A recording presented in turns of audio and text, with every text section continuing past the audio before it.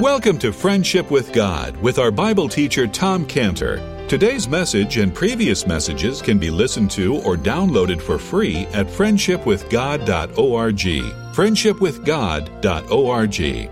You can also obtain free resources from Tom Cantor and view our online bookstore at friendshipwithgod.org or call us at 800-247-3051. 800-247-3051. Tom Cantor also has a daily devotional verse that comes out each day by email and on Facebook.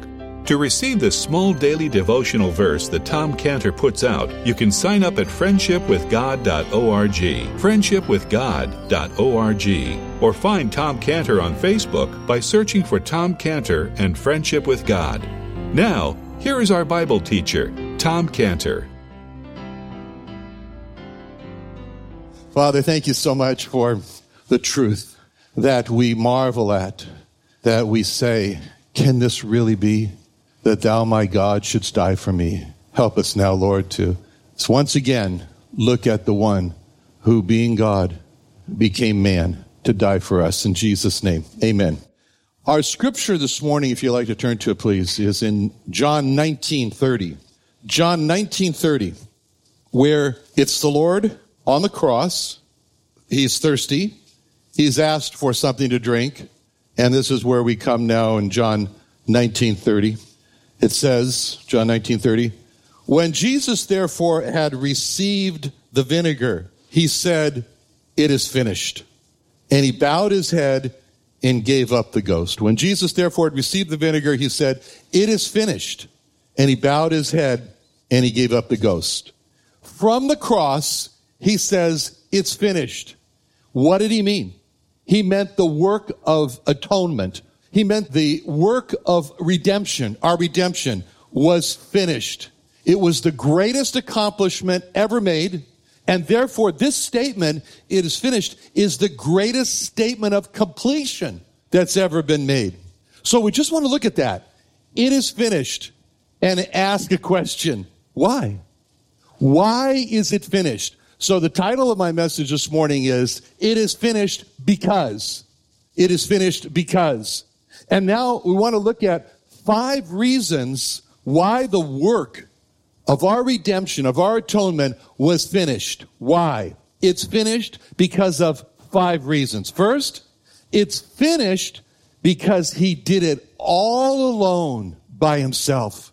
It's finished because he had help from no one else. There was no one else who helped him. Because then, if he had someone else to help him, then we would have thought to ourselves, oh, the work was so big he couldn't do it alone.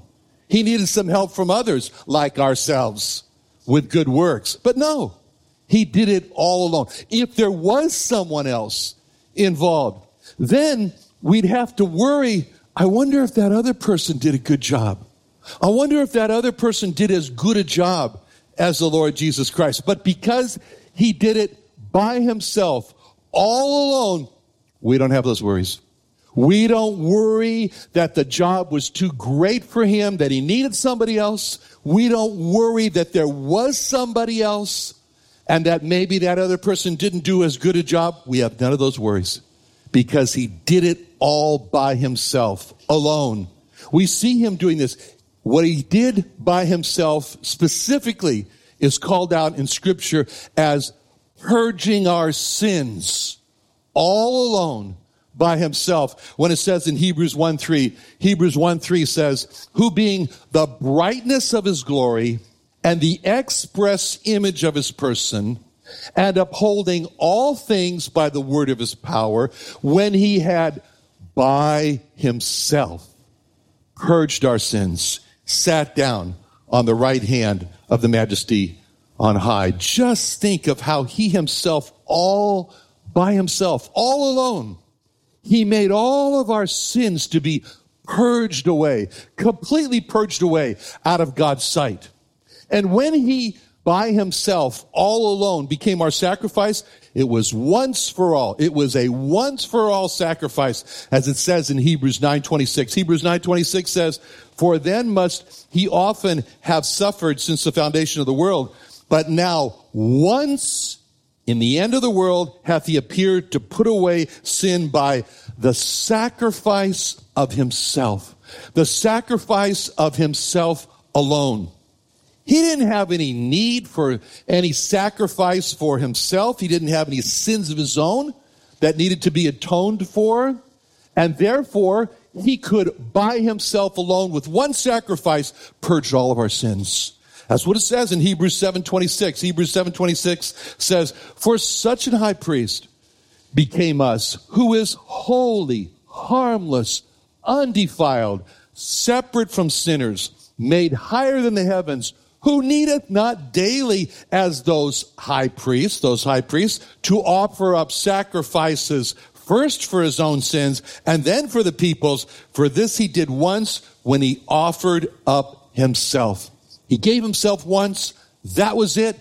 No more was required. Not for himself. It was a once for all. When John the Baptist saw him for the first time, he saw John the Baptist is there. His whole ministry has been about preparing the people for his coming. He's been focused on him. He's been speaking on him. He's been saying, he must increase, I must decrease. And then he sees him. He sees him for the very first time. And he says, oh, look, there's the Lamb of God, who with the help of no one else, he will take away the sins of the world. That's what he said in John 1:29. He didn't say, oh, look, there's the Lamb of God, and with the help of another person, he's going to take away the sins of the world. He didn't say that.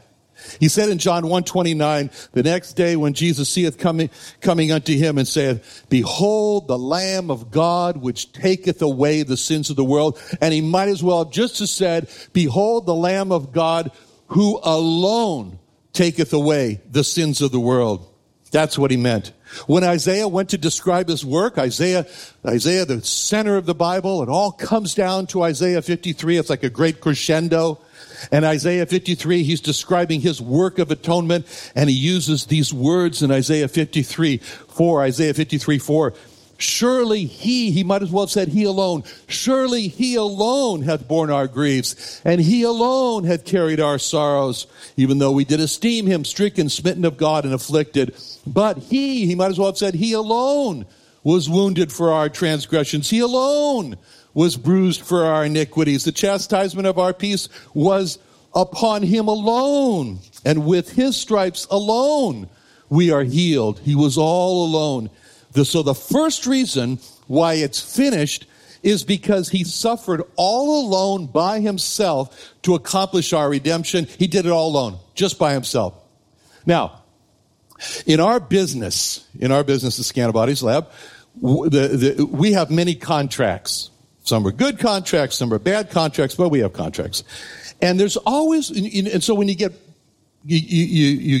proposed a contract, and you go through the various parts, and some of them are like, force majeure or, acts of God. Okay, fine, we don't concentrate so much on that. But then you get to the part where it says term. And that's almost where we immediately go to, because that's the part of the contract that states for how long the contract's going to be in force. Now, we always want the term, because we're the supplier, we always want the term to be as long as possible, like 20 years. But most of our contracts are not 20 years. Most of our contracts are 2 to 5 years. And the reason we worry about the term is because we know that after that time, that we have to start all over again from the beginning, a renegotiation of the new contract. Well, what's so wonderful about the contract of redemption is that the Lord Jesus Christ, when he made it for us, the term says everlasting. It says everlasting. It never has to be redone, because God made this everlasting contract of redemption. When it says in Isaiah 55:3, incline your ear and come unto me, hear, and your soul shall live, and I will make an everlasting covenant with you, even the sure mercies of David. Because it's everlasting, it's sure, and it has our confidence. It says in 2 Samuel 23:5, although my house be not so with God, he hath made with me an everlasting covenant, ordered in all things and sure, and this is all my salvation. It's an everlasting covenant. It's an everlasting contract, because it's a contract that has been obtained by his blood. By his blood. It says in Hebrews 9:12, neither by the blood of goats and calves, but by his own blood he entered in once into the holy place, having obtained eternal redemption for us. For if the blood of bulls and goats and of the ashes of an heifer, sprinkling the unclean, sanctifieth to the purifying of the flesh, how much more shall the blood of Christ, who through the eternal Spirit offered himself without spot to God, purge your conscience from dead works to serve the living God.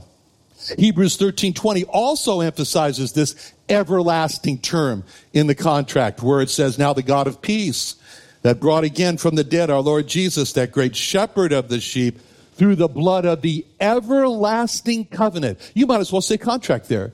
Through the blood of the everlasting contract. That's the second reason why it's finished. Because our redemption is everlasting. Now, when we honestly look, when we really look at our own righteousness, we see it's not righteous at all. We just say we're not righteous at all. Jeremiah put it Isaiah put it in Isaiah 64:6. Isaiah 64:6 when he said, we are all as an unclean thing. We might as well be walking around with a badge that says DRS, Dirty Rotten Sinner. That's what it means when it says we are all as an unclean thing. And all our righteousnesses are as filthy rags. We all do fade as a leaf. Our iniquities like the wind have taken us away. They've blown us away. If our redemption depends in any way on our righteousness, we are finished. We have an imperfect contract. We have an imperfect redemption. But what's so wonderful about our redemption is that it involves for us an obtaining of God's righteousness. That's what the Lord Jesus did for us on the cross, is he made us to be covered in God's righteousness. And that's a great word, made, as it says in 2 Corinthians 5:21. For he hath made him to be sin, or to be the sin offering for us who knew no sin, that we might be made the righteousness of God in him.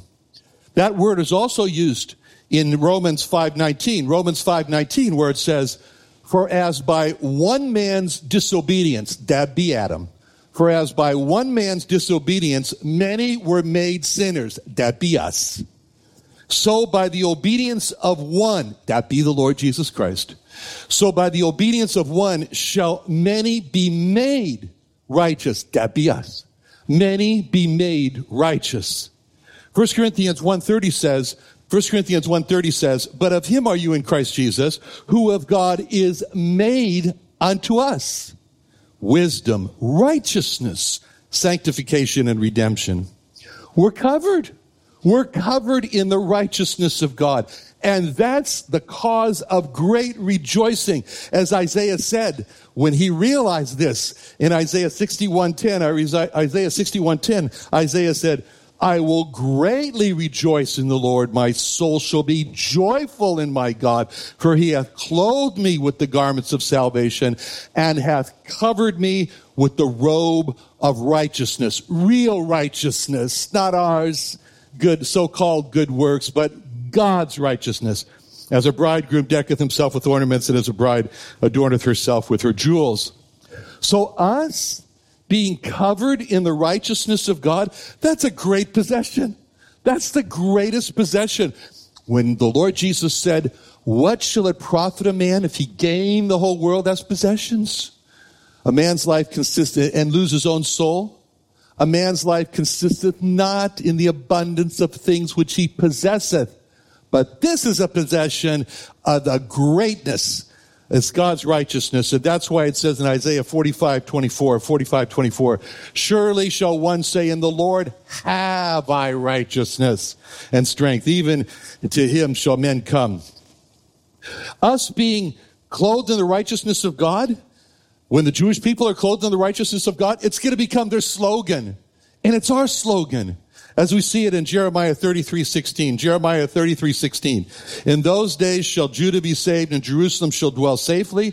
And this is the name wherewith she shall be called. Her slogan, her title. And the name is the Lord our righteousness. The Lord our righteousness. That's a third reason why it is finished, because it is finished because we have been covered in God's righteousness instead of, thank God, our own righteousness. Now, we sometimes say, well, the gospel is Christ died for our sins. That's not the full gospel. That's not the full gospel. The full gospel is given to us in 1 Corinthians 15:3.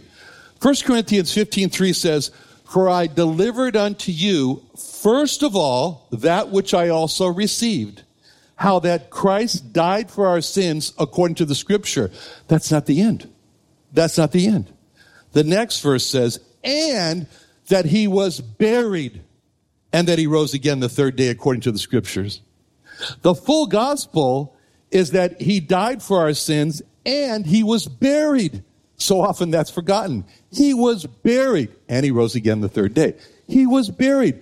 Why is that so important? It's a very important detail because it confirms his death. Only dead people are buried. And if they're not dead, they will be dead. And that's the reason why the Lord Jesus waited so long after Lazarus died before he raised Lazarus from the dead. He was away. He says, okay, Lazarus, he knew Lazarus was dead. But then he says, now we're going to wait here. We're going to stop. We're going to wait here. It was to confirm that Lazarus really was dead. And it actually became an issue when he went there in Bethany in John 11:39. John 11:39, it says, Jesus said, when he got to Lazarus' grave, it says, Jesus says, take ye away the stone. Martha, the sister of him that was dead. Now he's called the one that's dead. Not Lazarus, but now he's dead. Martha, the sister of him that was dead, saith unto him, Lord, by this time he stinketh, for he hath been dead 4 days. As if he didn't know. It was that time. It was that time of 4 days that the corpse of Lazarus stunk that confirmed his death. You know, just last week there was an employee at the CVS pharmacy down in National City. And there was a truck in the parking lot, and there was a terrible smell coming out of the truck. So they went to investigate, and sure enough, there was a woman who had slumped over the steering wheel there. She was dead, and she stunk. The smell is terrible. There is nothing like the stench of a dead body that's been left for a while. It's terrible. The Lord was in the grave 3 days to prove that he was dead. Actually, even the 3 days weren't necessary because Pilate confirmed it, because when the body was being requested, when the body of the Lord Jesus was being requested by Joseph of Arimathea, we read in Mark 15:43, Joseph of Arimathea, an honorable counselor, which also waited for the kingdom of God, came and went in boldly unto Pilate and craved the body of Jesus. And Pilate marveled if he were already dead. And calling to him the centurion, he asked him whether he had been any while dead. Now here we're just talking about a few hours. Any while dead. And when he knew it of the centurion, he gave the body to Joseph. So he confirmed his death. The death of the Lord Jesus Christ was so important to be confirmed that's why it says he died for our sins and was buried. And we know he was there for 3 days. It says that in Isaiah 53:9. Isaiah 53:9. He made his grave with the wicked that be buried. He made his grave with the wicked and with the rich in his death. And that he gave this ultimate sacrifice by dying, where he could give no more than that. That's the fourth reason why it's finished. The fourth reason why our redemption was finished is because when he died, he gave his all. There was nothing more he could give for our redemption. Now, when we sinned, we incurred a great debt. And the payment for that debt was very simple. The payment is cast into hell. That's it. It only took one sin for us to incur that debt. of being cast into hell. This last week when I told the person that I worked with 30 years ago, I told him that. I said, it only takes one sin to get the debt of being cast into hell. He said, no. But I explained to him, that's God's standards. That's because of God's holiness. It only takes one sin to cast a person into hell. He couldn't believe it, but it's true. And because the Bible says in Ezekiel, the soul that sinneth, it shall die. The soul that sins one time, it shall die. That's true. We have thousands of sins. We have thousands of reasons why we should be cast into hell. And the only way that we could be spared from being cast into hell is if a ransom could be found to pay for our sins. Some people, out of love, in the nephrology area, and you read about this, some people, they have a relative, they love that relative so much, that relative has kidney failure. They said, I'll donate a kidney. And or sometimes just out of love and great generosity, someone will say, oh, my student had kidney failure. I gave a kidney. I gave a kidney for another person to live. And some people might even donate their own life, might even just say, I'll give my life for another to live. But the Bible makes it clear that even if another person dies to pay the ransom for another person's sin, that ransom is not enough. As it says in Psalm 49:7, Psalm 49:7, none of them can give by any means redeem his brother, nor give to God a ransom for him. None of them can by any means redeem his brother, nor give to God a ransom for him. There's only one person. There's only one person who was sinless, one person who was without spot, one person who was without blemish. That was the Lord Jesus Christ. He said that he came to earth for that one purpose. In Mark 10:45, for even the Son of Man came not to be ministered unto, but to minister and to give his life a ransom for many. The Lord Jesus Christ personally became our ransom as he looked, and for us, he looked the grave and he looked death right in the face, right in the eyes of death and the grave. And he challenged death and the grave with these words in Hosea 13:14. And just picture the Lord Jesus now, looking death and the grave right in the eyes. And he says, I will ransom them from the power of the grave. I will redeem them from death. O death, I will be thy plagues. O grave, I will be thy destruction. We're no match for the power of the grave and for death. You know what we're like? We're like the Israelites when Goliath appeared. They ran. They ran away. They ran away when Goliath appeared on the battleground. They cowered in corners. And so do we before the grave and death. But then David stepped out. David stepped out on the battlefield and he faced off with Goliath. And he told Goliath, I'm going to take your head off and I'm going to give your flesh for those birds, those vultures up there to eat today.